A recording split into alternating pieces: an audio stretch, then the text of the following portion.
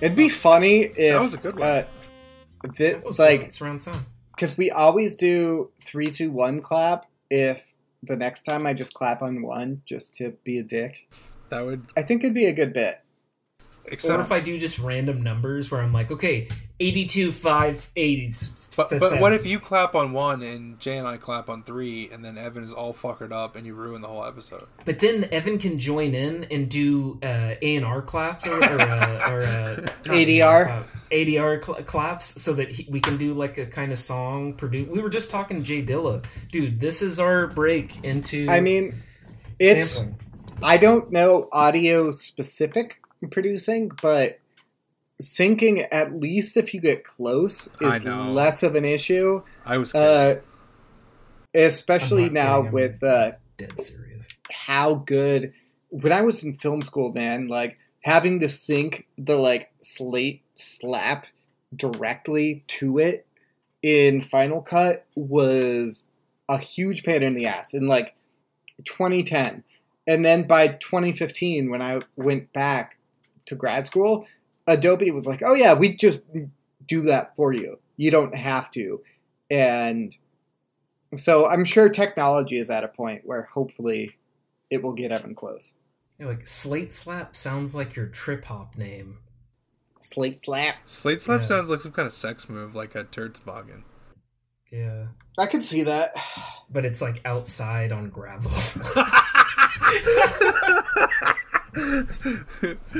I think a slate slap would be...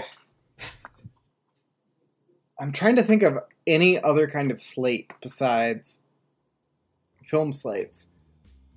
Fuck it. No, hold on. Spaceballs. Let's dive into this podcast about slates. This is great.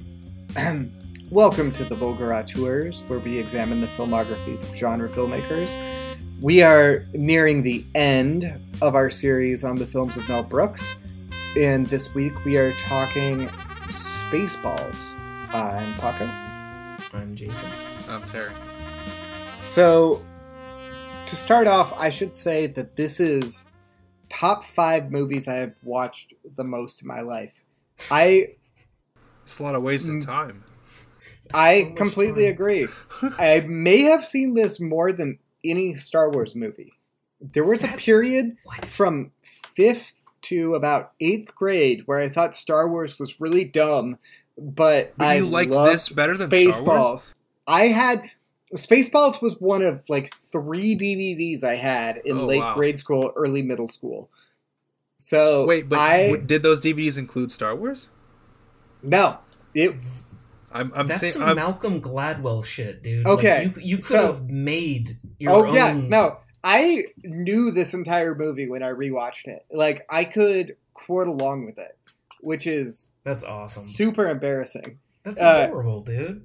The other DVDs I remember having in this time were Dirty Work, Bob Saget's masterpiece starring Norm Macdonald and Artie Lang. Masterpiece, he says. Dude, fucking watch it and tell me it's not. I know. We'll revisit this. And Shrek, which is Shrek. One of the... Wait, did you hear the thing about how people who got kicked off of The Prince of Egypt had to go get Shrek'd? They were put on the production for Shrek. That's so funny. I had not heard that, but that... Yeah, it was like a punishment. It was a punishment for people who fucked up. They had to go work on Shrek. Anyways, so I watched soundtrack. those three a lot. I remember in 6th grade, I bought Domestic Disturbance from Blockbuster used because the trailers convinced me that was going to be a great movie. And even 12-year-old idiot me who watched Spaceballs at least 100 times watched Domestic Disturbance twice and was like, okay, I'm done with this. And Terry, what was your first DVD?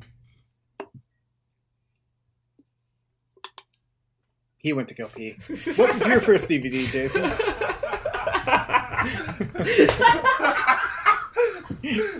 Terry, this is why you gotta enable your video. I'm so sorry. We don't throw to you when you're gone. Sorry. That was perfect.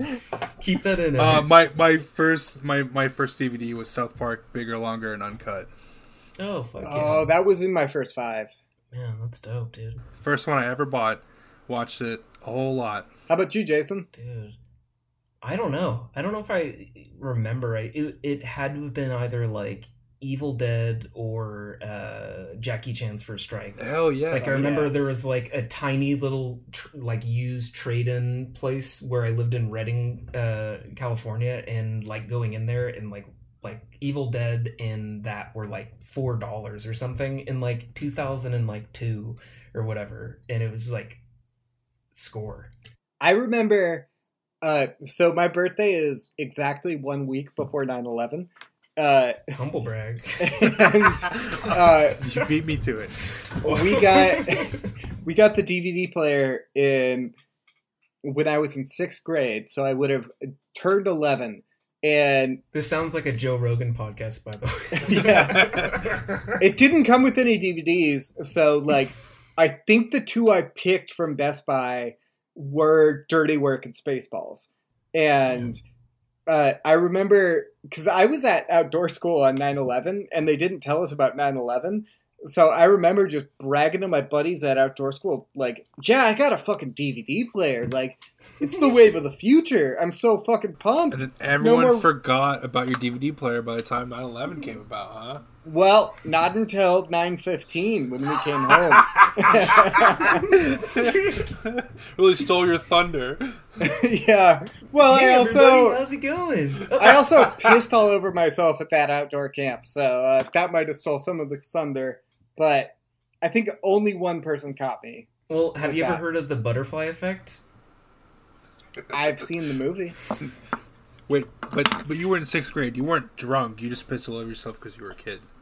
It was outdoor school, and the outhouse was like 2 fucking bunk cabins away. Yeah.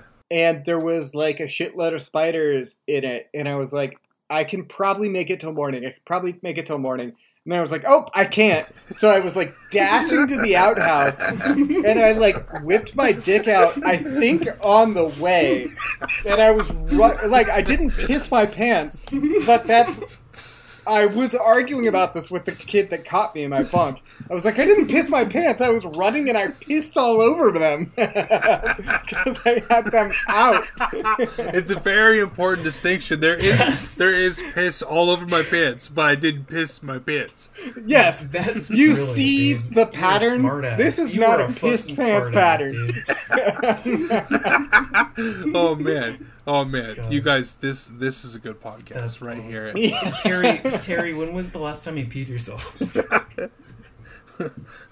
Ooh, that was a minute ago. You don't have to answer, but no, it's all right. We should probably talk about Spaceballs, but I was 16. I think the last time I peed myself might have been 17. God, it was honestly October for me of 2020. Okay, now you get it. Dish. It sounds bad. I don't know if I make myself out to be a hero here, but I was recording briefly for my partner's birthday, Scary Stories to Tell in the Dark, where I was singing it like an opera. Hell yeah! So I was gonna adapt. Dude, those stories are so good. But like with weird voices, as if I'm like narrating. So it'd be like a book on tape that like she could put on and like listen to, like I was gonna do each chapter or whatever. Mm-hmm. And I was just being super silly and got drunk and just did a bunch of like random things, and I sent them to Evan, and just like Evan's reaction was just funny that I was drunk and laughing so hard at something that I like straight up peed myself. Laughing at something that I was doing. Quite the same, it's just, but like, that sounds like some egomaniacal. The last time I peed myself, I was in high school, and I got so drunk that I pissed myself when I passed out in one of my friend's cars. Dude, I have never done that. I've only done it once, to my knowledge, and I can't recommend it. I've been blackout drunk on a number of occasions, and I've never pissed my pants. Like in Clackamas County, Paco, you're known as like Paco the Pee Bandit, or like you're like a pee bandit or something, like wanted. Dude, I, in my years as a younger man, was an expert on the places you could pee in secret I mean, I still am. Hmm. They're a little different now because some of them were actual businesses that are, closed for COVID. But like Portland or Seattle, if you need to pee, I could probably aim you to a spot within like 5 minutes. That sounds like you're gonna pee on them. I'm gonna aim you to a spot. Well, no, I just mean like I have That's a a great tiny app bladder. idea. I have a tiny bladder, and I would, need a spot to go. And our society doesn't set up bathrooms everywhere they should be. So it would be like, oh, there's a tall bush here, or there's a dumpster here I can use for cover. Like, you could use Google to memorize, like, security guards, patterns, like a video game. So you're like, okay, at 1100, this person's going to be on shift. They're going to walk around this side of the south-facing building. So you have a good 4 minutes to complete your business behind bush A that's located to your left. When me and Evan's roommate were 19, we lived in Seattle together. And we would party in one part of town, and where we lived was a completely different part of town. Where like, don't shit where you eat kind of thing? No, it was more like we were living at my mom's house, and so it was free rent. And, hey, yeah. Bleep that out, Evan. But so we'd be partying in Capitol Hill, and we'd have to take a bus back to downtown and then catch a different bus back. And like downtown Seattle is worse than any city I've been to for like public toilets at night. So we became the kings of the alley piss. And it was epic adventures because the bus back would take like 40 minutes. And like after you'd had, a couple bottles of wine, there was no way you were going to make it all the way back if you didn't take a piss somewhere in downtown. Anyways, this is a podcast about Spaceballs. Yeah, dude, I was going to say, like, we're doing a good job of talking about Spaceballs. Evan, cut out minute 8 to, like, well, I guess never mind. So Spaceballs is Mel Brooks's attempt at a Star Wars / kind of Star Trek-y movie. And I don't know about how many times you guys saw this as a kid, but it certainly did not hold up for me. Yeah, like I remember watching this, like renting it a couple of times, and I think the last time that I saw it was as a teenager, and I remembered it being slow. And so like I kind of remember that going into it, but I was also like, it was so long ago that I was super stoked to check this out, especially like recently I finished like all of the Star Wars movies and stuff. But I was kind of disappointed by how it held up, and I was kind of baffled by it too. Like one question that I kept asking myself was like, did this come too late or did it come too soon? In the era of Star Wars, like it feels like a 50-year-old man who didn't understand the subject matter or like any of the science fiction aspects of it. Well, but was making a movie. I feel like, but I mean, what movie was it we were talking about where we said we felt it was really forced? Was that High Anxiety? I think it was High Anxiety. Yeah. This is like High Anxiety, but for movies that Mel Brooks doesn't seem to have the same passion for. Well, but see, that's the thing. There was like the reference to the Jews in space at the end of History of the World. So like clearly he kind of like prefigured like this interest. But I think you're right to point out that like it was like this is a popular trend, and I think that's reflected in a lot of Spaceballs, in particular with all like the merchandising, and like it's played up as a joke, but I don't know. It didn't really feel like a joke to me. Like I think they really wanted to make a bunch of money off this movie. So going into the 80s, Brooks's focus had shifted more to the film production side of things. And so he conceived this, off of the Jews in Space trailer at the end of History of the World Part 1, and was interested in spoofing the genre of science fiction, and started the idea for originally called The Planet Moron, which it was later changed because it was there was already a movie called Morons from Outer Space or something that owned the copyright. They didn't want to dilute the name That's or whatever. But and so there was 6 years between, I guess they shot this in 1986. So there's like 5 years between History of the World and Spaceballs.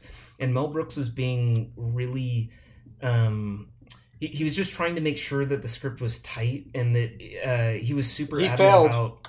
Huh? Oh, well, that's for sure. But he was super adamant still for the ego of like he only wants to direct a film that's written by him. And originally the script was like over 300 pages long that they shortened down. And I'm just like these were the best of the jokes. But the overall structure would be based off the Star Wars trilogy. And he was also simultaneously working on a mystery spoof called Scared to Death, which would have been along the lines of this, which is kind of weird too, because I feel like High Anxiety was kind of the mystery suspense spoof already.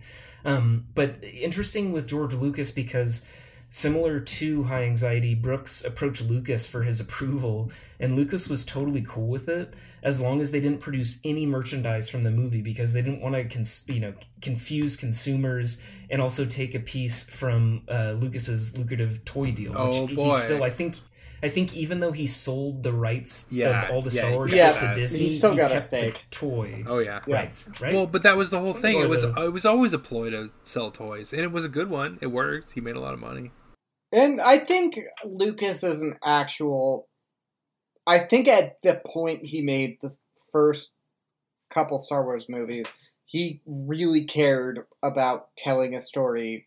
Oh no, I think it was totally. also a sensible business decision. But like, oh yeah, there's a reason he by never Return sold of the it. Jedi. Yeah. He was more in the businessman mold. Well, I mean, he started that whole era of collecting figurines and like really get like the nerd culture that we know that permeates everywhere. Kind of starts there. There's a bunch of jokes about merchandising in this movie. Yeah. Like, I love the Spaceballs flamethrower. I would fucking that is kind of charming. Totally buy that. But it is kind of like a gentle jab at Lucas for I don't know if it's a gentle jab. I think because it's like throughout the whole film. Well, like even all the sound effects, they have a similar quality that's kind of like Star Wars, but I think if memory serves that like Lucas owns the Star Wars sound effects, so like you don't hear a lightsaber sound like the original. But I thought if they got their sound done at ILM. They would have but I also thought it was interesting because remember how Evan remarked that the score in certain parts of History of the World sounded like the Superman theme. They reused the same theme for like the sort of like faux Star Wars theme in this movie.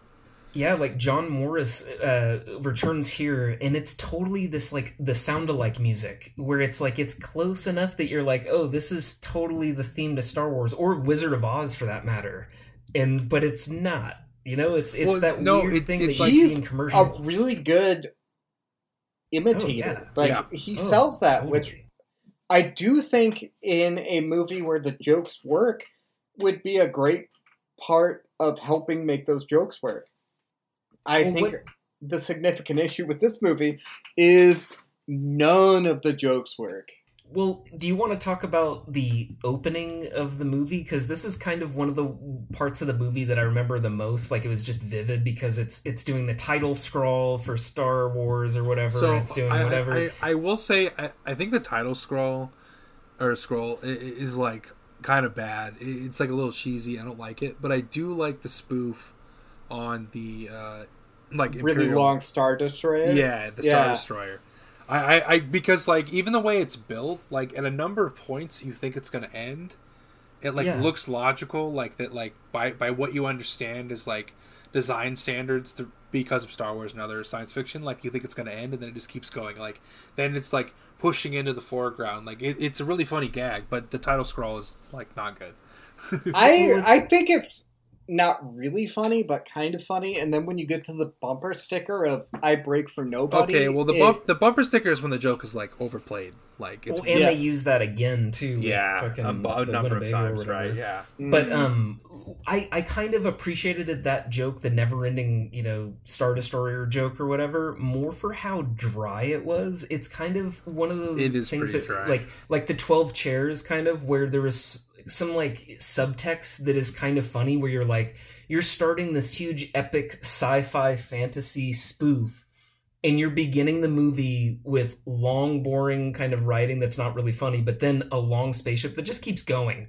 And it's just dead air for like, a long amount of time. And I kind of appreciated that, of like, that's just the weirdest thing, and that it's so dry that it's almost like anti-humor at that point. I mean, there weren't, there's a lot of jokes, but so few of them land. And I hate to say that, like, also the performances kind of lack, like, where's Madeline Kahn and like Corman? Like we're missing the crew, and it, like, you kind of feel it. Like, I like Rick Moranis, but I don't think he's great in this film, and that's kind of unfortunate. I love John Candy, but the same thing. Exactly. Nothing to do with this movie. Or Bill Pullman. Like, there's a lot of great actors in this movie. I think that's the weird crime about this movie, is that how can you have such an amazing cast that is just dull and flat? Exactly. It's like, how do you make John Candy so restrained where you're like, what? Like everything that he says or everything that he does should be like dynamite, because it's like John Candy was like at a height. Mm-hmm. Like, Bill Pullman is supposed to be this like charismatic Han Solo type figure, whatever, Luke Skywalker figure or something. Han Solo and he's figure, definitely. Dull. Well, but he also has the shorts, so like it's kind of a funny hybrid. That's true.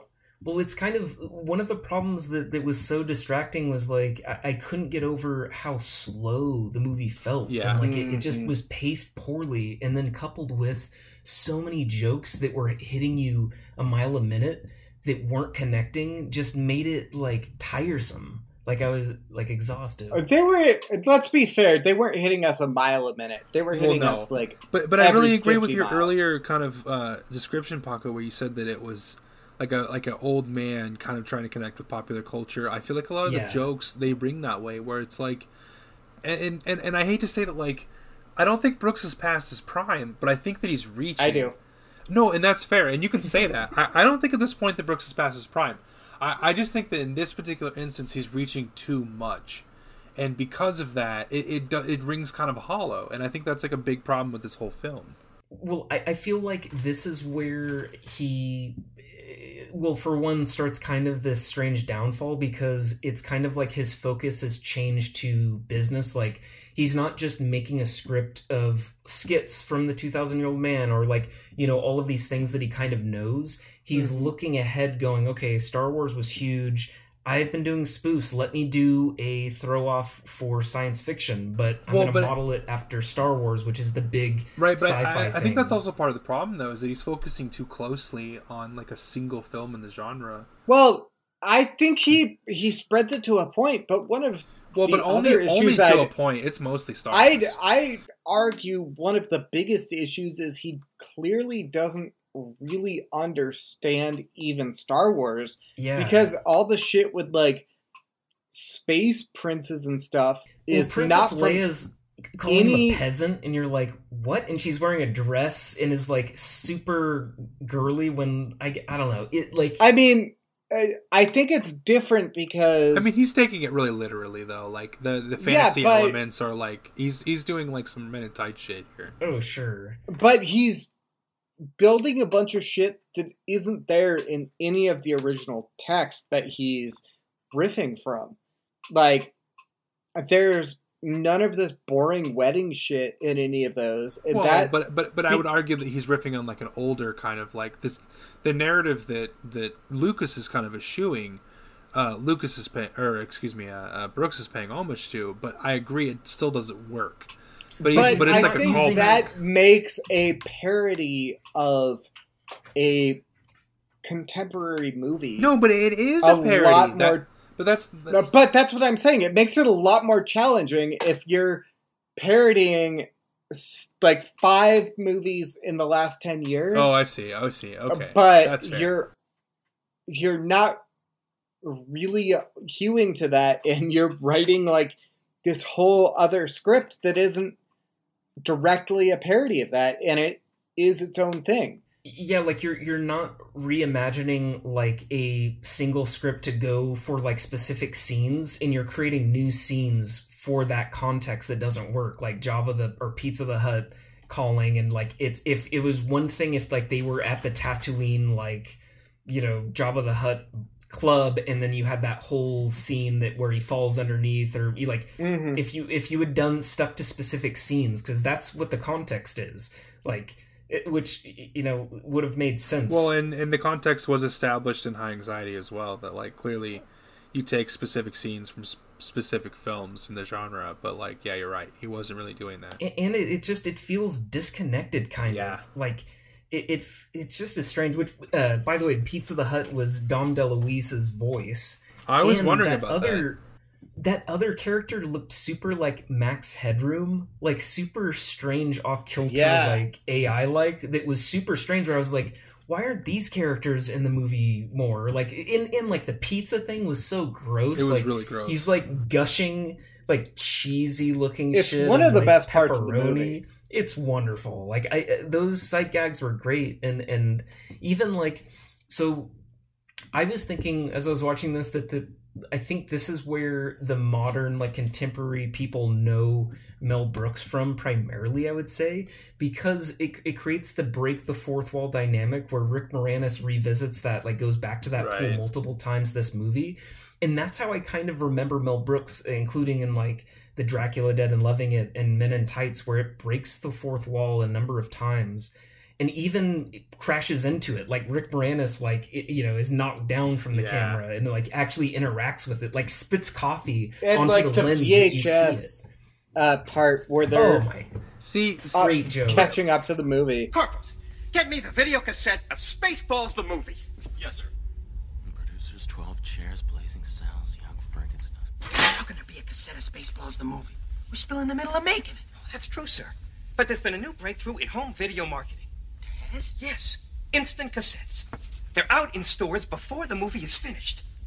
Nah. Here it is, sir. Spaceballs. Good work, Corporal. Punch it up.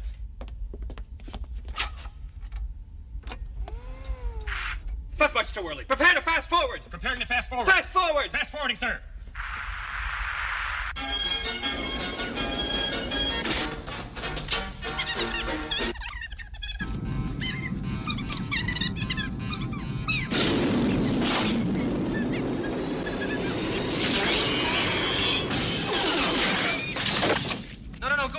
Past this part. In fact, never play this again. Try here. Stop. What the hell am I looking at? When does this happen in the movie? Now. You're looking at now, sir. Everything that happens now is happening now. What happened to then? We passed then. When? Just now. We're at now. Go back to then. When? Now. Now? Now. I can't. Why? We missed it. When? Just now. When will then be now? Soon. But I think it works joke. better when the camera breaks through the frame in High Anxiety rather than like what they do in Spaceballs, though, because Spaceballs, again, like with the DVDs, like it's just such a commodity. It's like, well, like, let's look at the end of the movie. Like, it's not even like it's... Well, it's not the end of the movie. It's like, let's catch up to see where they are. No, when will then be now? I know, but like, it's just like a really uninspired gag. With the point you're making. With Mel Brooks movie. Where it feels... Natural is not the right word, but the joke doesn't have to hit you over the head when the camera, like, crashes into a window in High Anxiety, whereas this, it's like really overselling. Yeah, like, and I guess you're watching a movie. It's not subtle in High Anxiety, but it doesn't feel as forced as this one does. Exactly. That joke is oddly kind of anti-capitalist humor too, because they're going like, oh, it's the VHS gimmick is that they get out in stores before a movie is finished, and it's like, give me a rental, you know, like they're poking fun at the fact that like VHS are kind of becoming in now, and there were so many gimmicks to try and sell these like $200 fucking movies or whatever the fuck they were at the time. Well, but I don't know if it's like strictly anti-capitalist though, because he's also like Spaceballs the towel. Oh, yeah. I guess not anti-capitalist, but like I mean, I think that could be argued as anti-capitalist in a way. I would not. I would not take that strict a position. Mel Brooks is a capitalist. Well, Brooks but like, Films is knowing about example, Brooks Films but precludes me from like assuming it's anti-capitalist, But I guess I mean more like the merchandising jokes in the movie, that it's like, oh, there's a VHS gimmick, you know, like it's talking about like, you know, consumerism kind of, because I mean you have like Spaceballs towels and like Spaceballs like in the Galaxy Diner or whatever, that's like the bar wet mat or whatever. Right, Spaceballs like, the it's just mat. ridiculous. Spaceballs the toilet paper, yeah. So I guess let's talk about that diner scene. Yeah, the guy digs me. Hey, what's wrong with this guy? I don't know. Bring him some water. Water my ass. Bring this guy some Pepto-Bismol. Waitress. What did he order? Oh, he had a special. That's what I ordered. Change my order to the soup. Good move.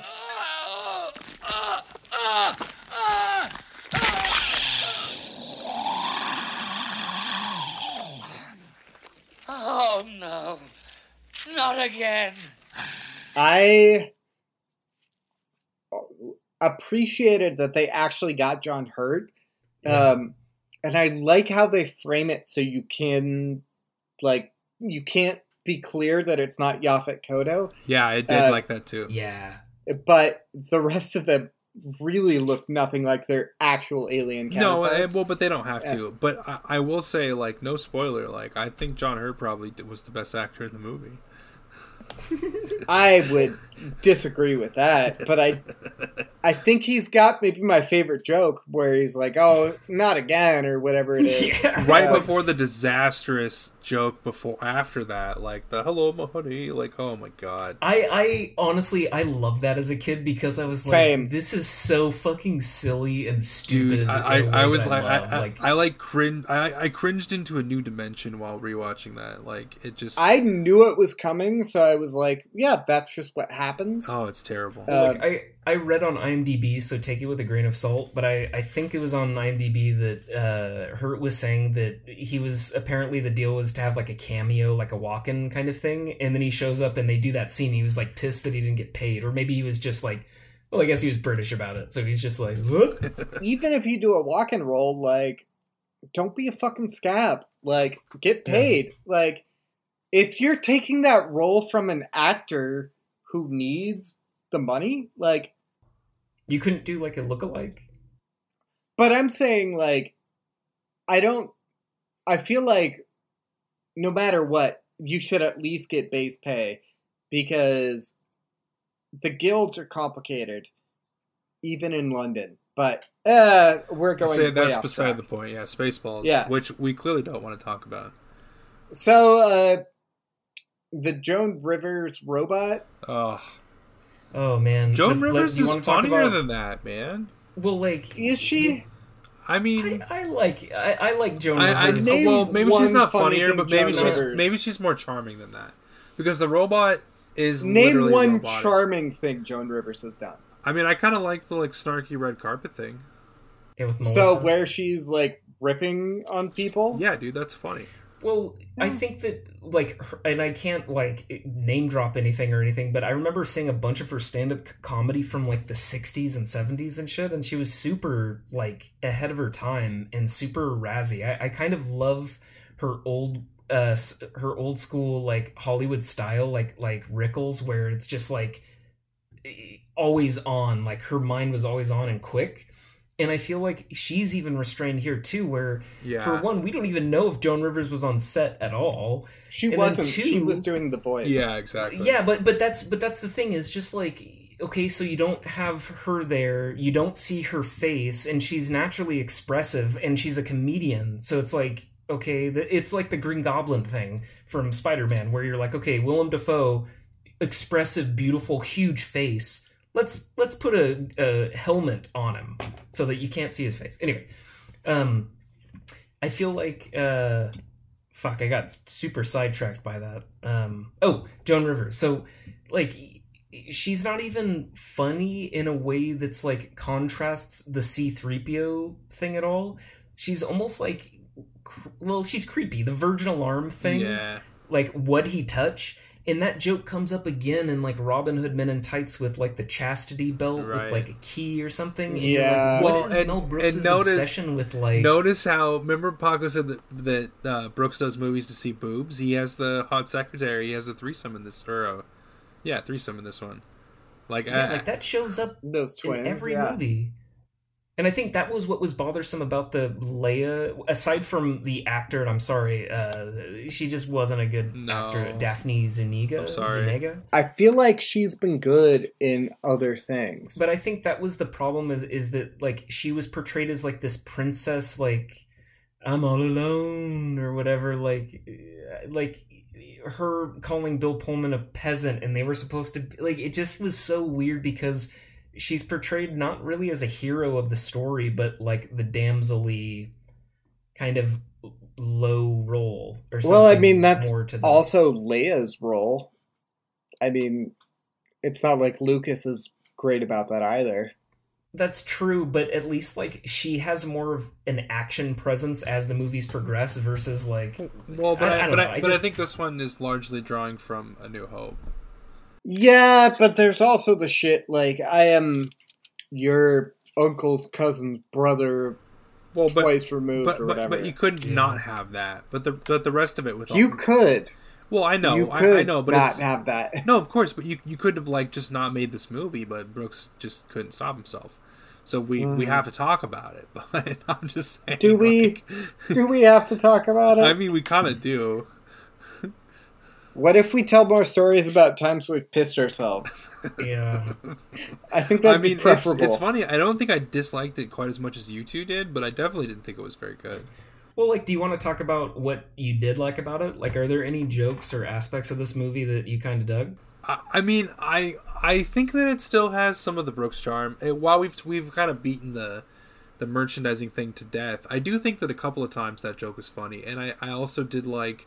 Even though the Star Trek jokes were shallow, I did like the teleporter gaff thing. Oh, yeah. Where it was just like his ass, and it was like, you know, facing backwards. Like, Great beasties, what's happened to his head? It's on backwards. This is terrible. Do something. I'm sorry, sir. There must have been a microconverter malfunction. Why didn't somebody tell me my ass was so big? Hold on, sir. We'll try to reverse the beam. that's a funny gag.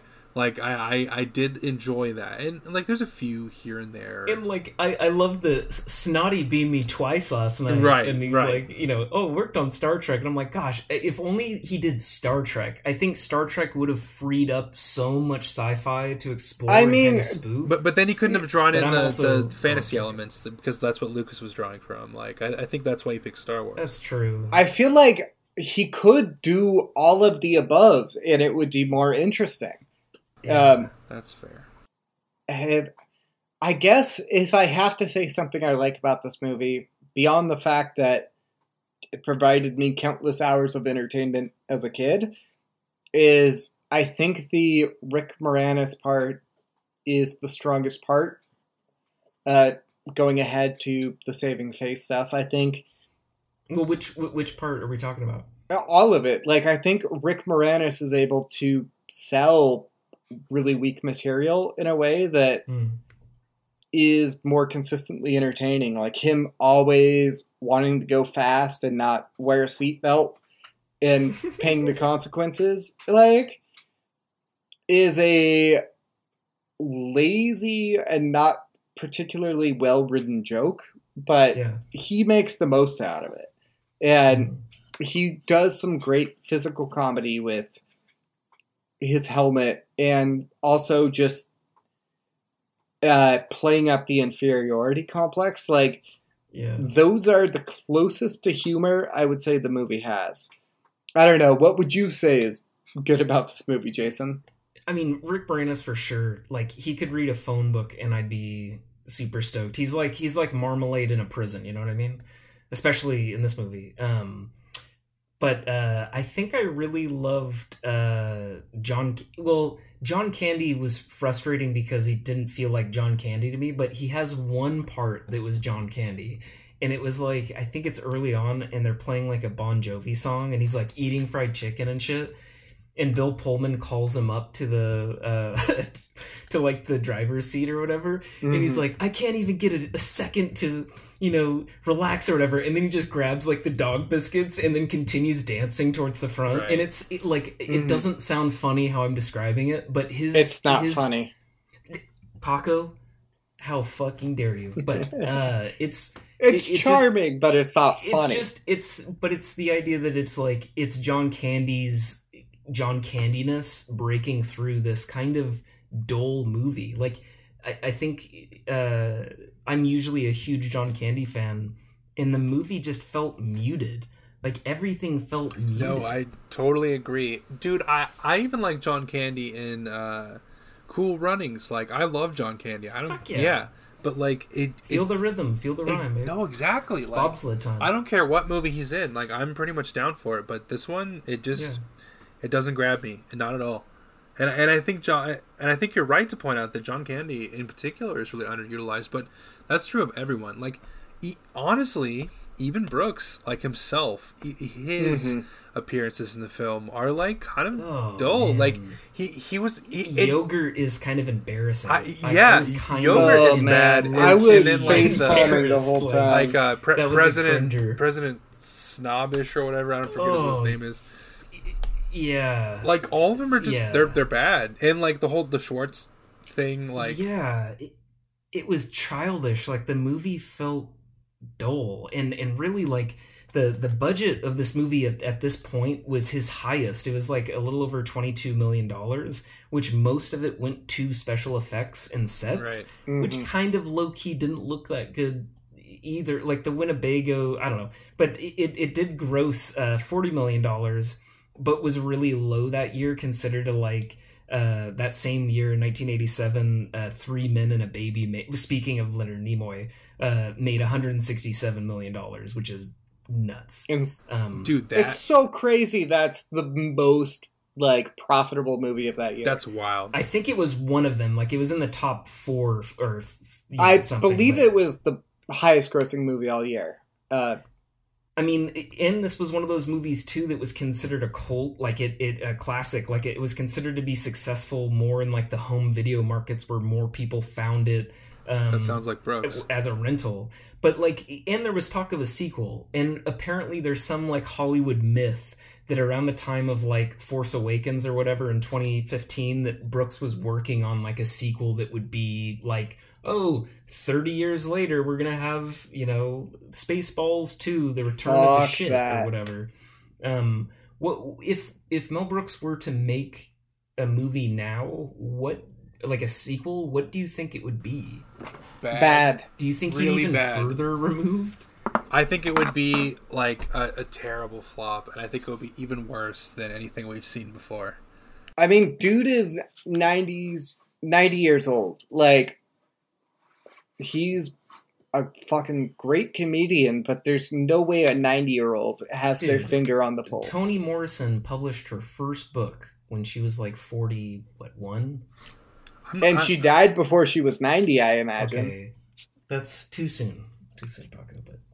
Just saying, I'm not saying that. I just think that, like, I think that it's been too long since Brooks has, like, been in the game, and I think now thinking about, like, what he could do with all of the, like, Disney Star Wars films in the canon as well, I just...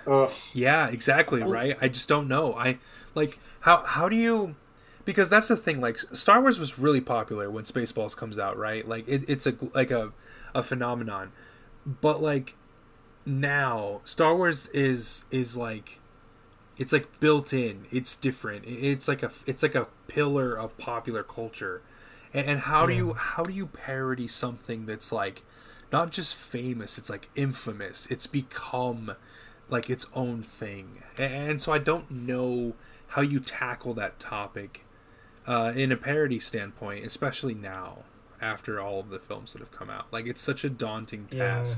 And parodies are so kind of overspent. I'm just like really hard pressed to think how you could seriously approach it, at least as a parody. And I mean, not seriously in a comedic sense, but like, how do you actually do that and make it funny? And I just don't see it. Yeah. I just like, I don't even know what I would do to improve this. Like, it's just not really thought out. Well, and that's part of the problem, though. But I mean, and what did we say that each time Brooks gets closer to like the modern era, the worse the parody becomes. And I think this one, because it like overshoots the modern era, like, I mean, I'm being a little hokey here, but I think that, like, honestly, like, he kind of overshoots the mark as well. He's so far out of his depth, and I mean this in like the sincerest possible way. It just doesn't work. Like, he doesn't have enough connection to the source material to truly do it justice, or to do it well. Mm-hmm. But I also think he's also pursuing different interests that are different from his, like, artistry or whatever. Sound pretentious, but it's like, it doesn't feel genuine. Like, well, smell our own farts or not, High it's Anxiety here. or, well, like, High Anxiety and Silent Movie as examples, you could tell he had a love of Hitchcock movies, right. And you could tell that he loved silent era. Well, but like films, he grew up on them, and in the way that like Paco grew up on Spaceballs, but right. Yeah. Yeah, I never told you, Paco, but there's a lot of like Spaceballs homages in a lot of your writing, the scripts that you've shared. That checks out. That's savage. A lot of Perrier. Okay, no, the Perrier was funny. I will say that. That was. I a funny love that joke. shit. You know, one of my favorite jokes in this movie that I forgot all about was when they jam their signals. And there's just like he tells Barf to jam like the big Star Destroyer signals, and then it just cuts to like just straight up jam like preserves. Well, and then that's the scene with Michael Winslow, which is actually pretty fun.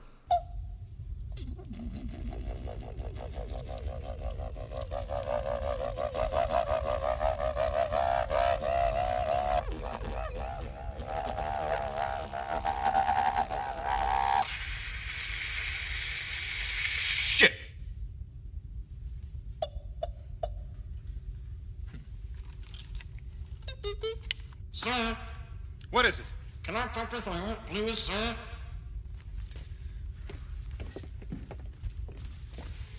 Well, you don't need that, Private. We're right here. Now, what is it? Now, what is it? I'm having trouble with the radar, sir. What's wrong with it? I've lost the bleeps, I've lost the sweeps, and I've lost the creeps. The what? The what? And the what? You know, the bleeps, the sweeps, and the creeps. That's not all he's lost.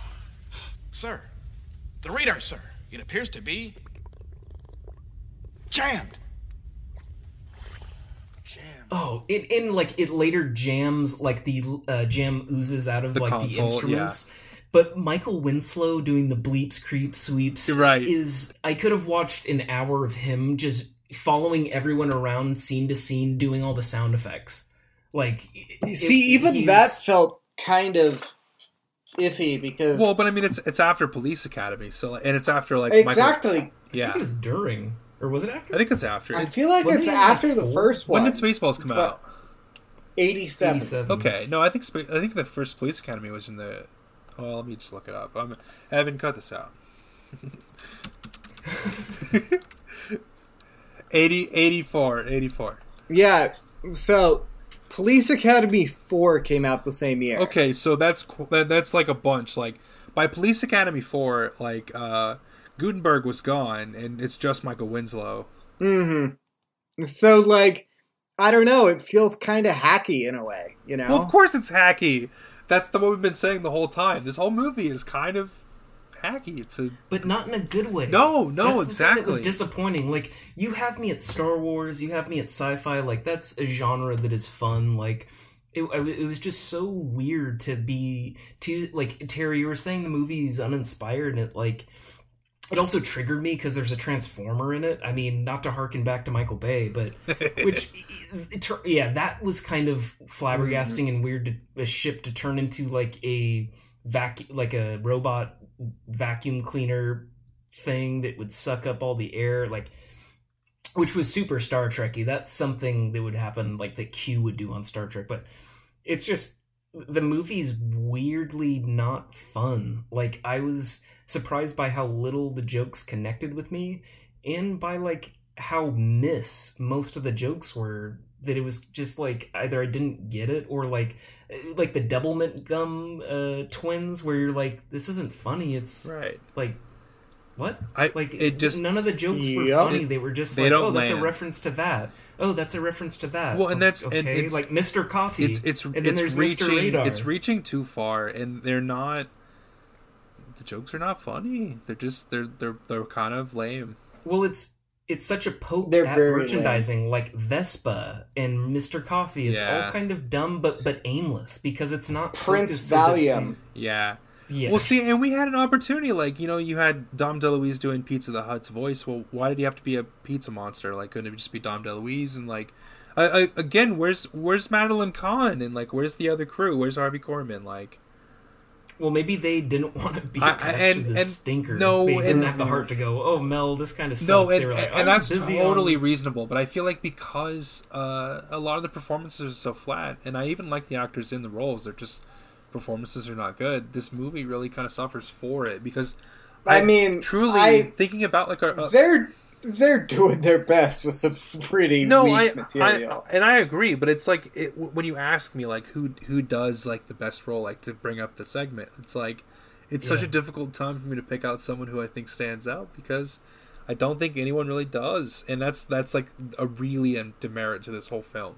Is that I feel like everyone's phoning this in. Everyone, including Brooks, and that's the worst part about it. Yeah, like it feels tired. Yeah. Where it's just like, oh, it's another day at work. So you're like clocking in, you're doing the motions, but it doesn't feel special. Or like, which is why all the merchandising jokes funny. Don't feel like jokes. They feel like that was what the point of the film was. Even 12 Chairs and High Anxiety felt, which are two that I didn't love, they feel like they're movies where it's a filmmaker passionate about the subject material, right, riffing on it. This doesn't even feel like that. No. This is like a dude clocking in, like Terry that's said. The thing is, like, it feels like, oh, Star Wars is huge. That could be my next film. So I'm going to write a bunch of random sci-fi joke things, and I'm going to rewatch the movies once, and then write a script about it. You know, like, it feels so disconnected that it's not charming, it's not tired, it's kind of just aimless. Right. Although I do love the comb the desert joke. It's a funny joke. You know, there's like some orders for folks to comb the desert, and there's literally like a gigantic hair pick and a comb that are just combing the desert. Although the black guys with the pick was kind of like, I don't know about that. That was strange. Weird. Yeah. I remembered that joke from when I was a kid. I didn't remember the black guy carrying the hair pick through the desert part. And then I was like, why is that funny? It's a little like when awkward. I'm trying to break down the humor, you're just like, I'm trying to find a connection of like silliness of like, that's not, it's like a reference. You know what I mean? I'm not explaining it right, but like, I there's think no joke. I mean, the joke is that white people use combs and because of the kind of hair black people have, they use picks. Yeah, like I think for not a funny joke. Well, and also they have less little plastic things in their combs, so they're not going to collect as much shit from the desert. But I'm just saying, like, I don't think that's the joke. What you're like, dancing around is that like the joke is kind of just racism, like haha, like it's fine, like it. That hasn't shown up in Mel Brooks movies before, has it? Not explicitly. Well, we've seen homophobia often, but that's kind of been a strange. Cat's using the old. I feel like that's one of those things where it's arguable that it's out and out racist, but well, because we also have Cleavon Little in KKK robe and Blazing Saddles, so I mean, like, there are other racist things, but this one kind of just really is hollow. And again, like Jason, it's like, why is he here? It's so unnecessary. Yeah. Like Cleavon Little, the gag with the KKK and like that whole thing, like it's all set up. It's actually funny. I mean, I think it's problematic, but I still laughed. I don't think it's funny. But it's part of like a common like theme and focus of where they're going. Like they're literally chiseling away at so many different things that are all like a big theme that they're working towards, like towards a story to tell. And here it's just kind of like there's so much aimless shit that is like random, where I could totally tell they whittled down a 300-page script into this. But then you're like, there were no better jokes. Like, it's just strange. Speaking of that, I feel like we're hitting a point where we're kind of meandering and looping around. Yeah, let's pause. We'll do a part 2 next week where we just talk about the magic ring. So God we damn hope that you... Yeah. Do we want to get into any kind of final thoughts on the movie? I mean, what's the name of that segment again? Saving face. Yeah. I feel like Jason and I already said our people. I mean, Terry, that's fair. you said you didn't have anyone. Yeah, no, I was actually, I don't really have anyone. I think that you're right to point out Rick Moranis, but I would jokingly say John Hurt. But again, all the performances are just like uninspired. So like I don't have, I can't even say it in like good faith that anyone is good because I think the script is just a turd. That's fair. I guess. Closing thought, yeah. Check us out next week when we're talking about what will hopefully be a better movie. I believe it's a blind watch for all of us. Never seen it. It is. Nope, never seen it. Okay. I'm feeling a little sick. Blind I watch. don't know if I'll be there for that one. All around for Mel Brooks's Life Stinks. Until then, please remember to rate, review, subscribe, and I hope you're taking good care of yourselves. It's been a rough time.